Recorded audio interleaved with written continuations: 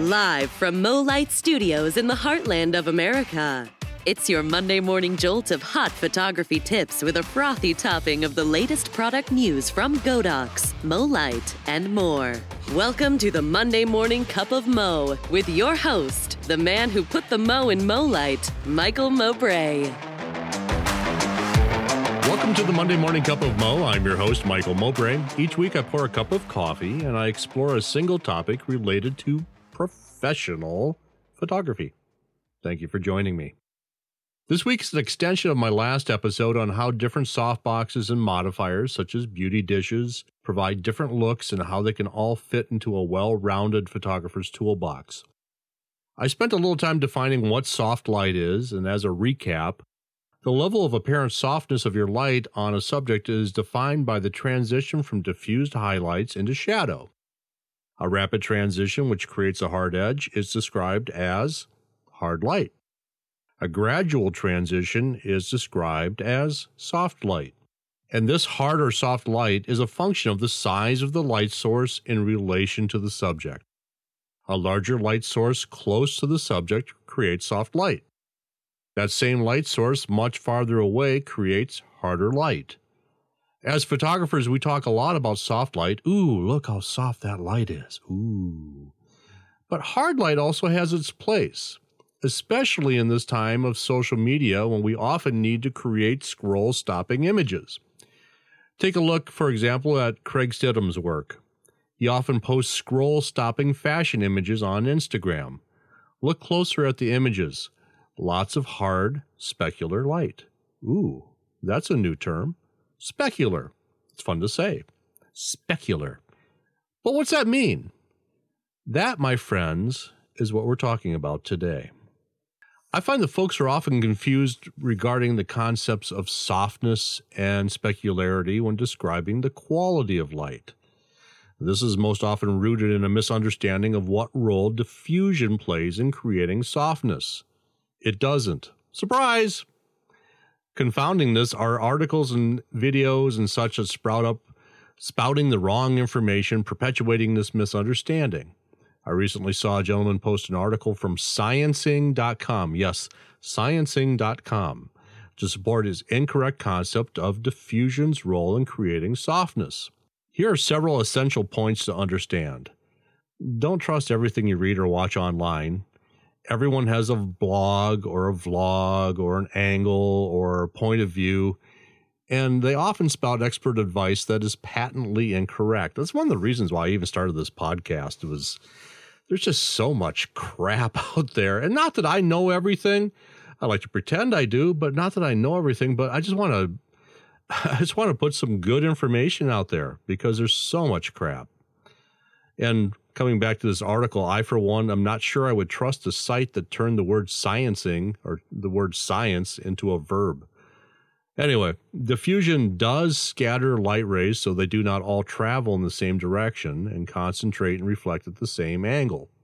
The term for the latter is specularity. Diffusion reduces specularity. Diffusion does not create softness.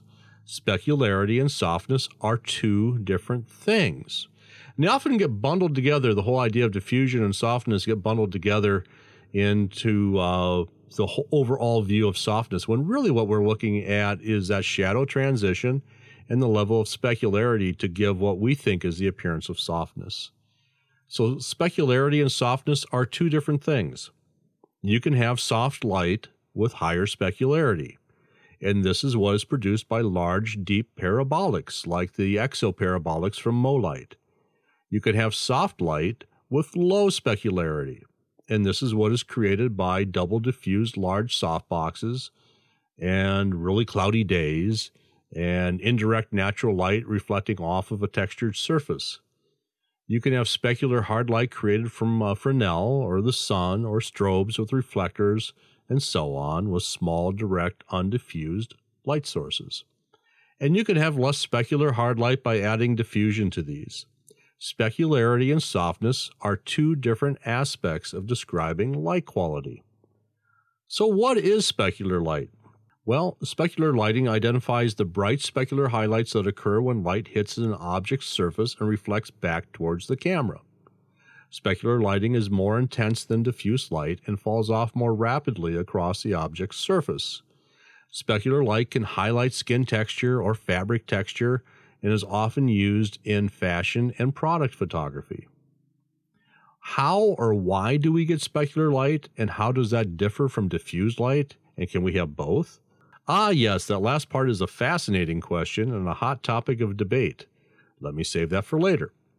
Specular light is created by what we call collimated light rays, which means light rays that are parallel. This light spreads slowly as it travels. The word collimated is related to collinear because all the rays in collimated light line up with each other. They're in parallel lines. We get collimated light from modifiers such as parabolics, long throw reflectors or focused reflectors, Fresnels, and spotlights. Anything that forces the light rays to stay in parallel lines. The results of specular light can be quite desirable. Detailed, textured skin in a fashion or beauty image, vibrant eyes and clothing colors. These can tend to jump off the page of a magazine.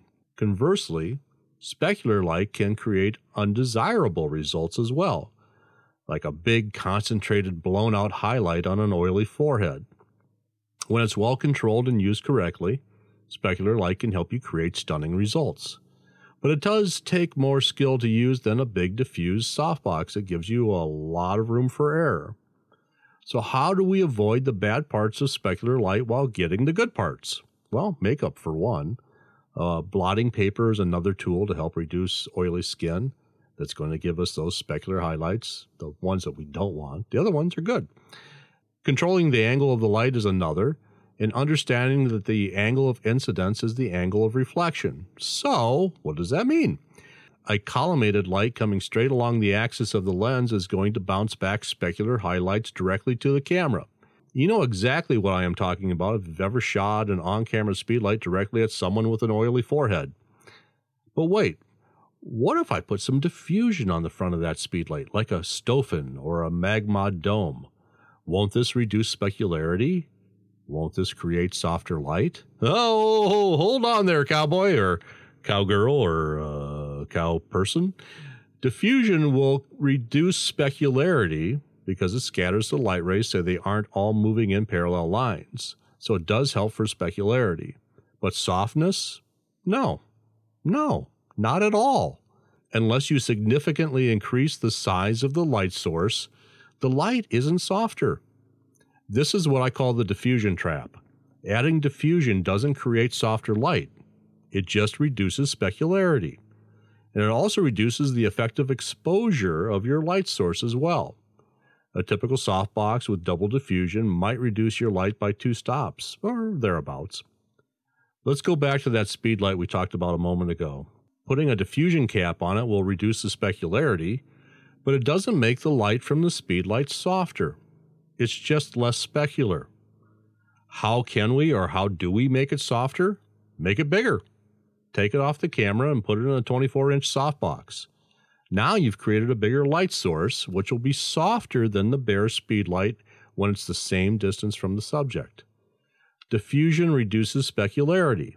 It doesn't create softer light. Only by increasing the size of our light source can we create softer light. Let that sink in for a minute. Here, let me give you another example. One of my favorite modifiers is the XO150 focusing parabolic from Molite. Its deep parabolic shape helps to collimate the light. There's that term again. And it gets the light rays moving in parallel lines.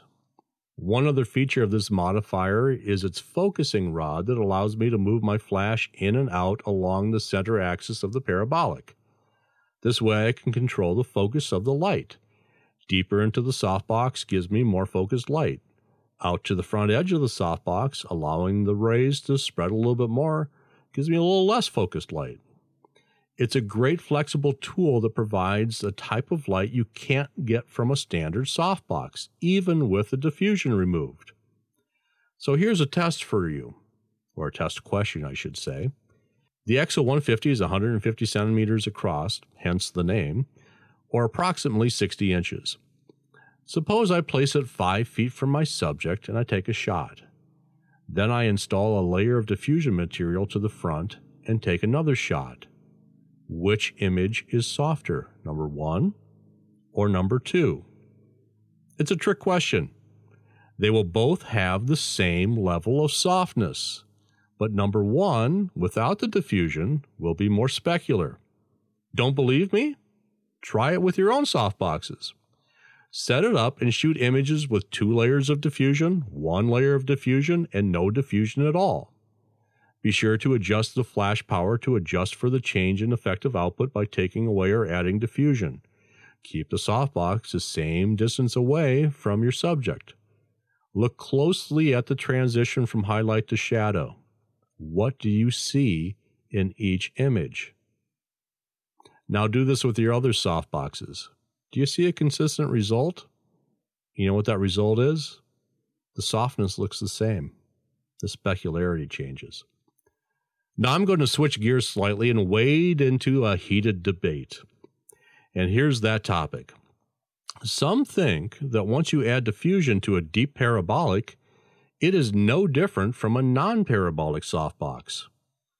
Well, what do you think now that you know a little bit more about collimated light? Well, here's what I believe because I've tested it repeatedly using my own tools. My 36-inch DeepMo 90 parabolic with 2 diffusion layers definitely produces a more focused, slightly more specular light than my 36-inch Gomo Octabox. All things being equal, same flash exposure, same distance from the subject. So I call bullshit on those that proclaim that they are the same. They are not. I've seen it for myself. Test it for yourself if you don't believe it. I bet you didn't think there would be this much homework, did you? Thanks for listening. Here now is the latest news from Godox and MoLight. There's not much news in the Godox and MoLight universe this week. About the only thing happening is a sale on softboxes. Hey, maybe that's why we've been talking about softboxes the last couple of weeks. So check out the softbox sale at MoLight. That's www.gomolight.com. All of our main softboxes are on sale there, including the Gomo, the Snap, and the EXO lines of softboxes. So if you're looking for more specular light, you can check out the EXO parabolics or even the DeepMo line of softboxes from MoLight. Check them out again at www.gomolight.com. Thank you again for joining me for a Monday Morning Cup of Mo. Please subscribe and follow. Give us a good rating too, please. I will also be posting more information on the podcast Facebook page, so be sure to follow that as well. And join the Monday Morning Cup of Mo podcast group where you can ask questions, suggest topics, and join the rest of the community as we grow this together. Talk to you next time.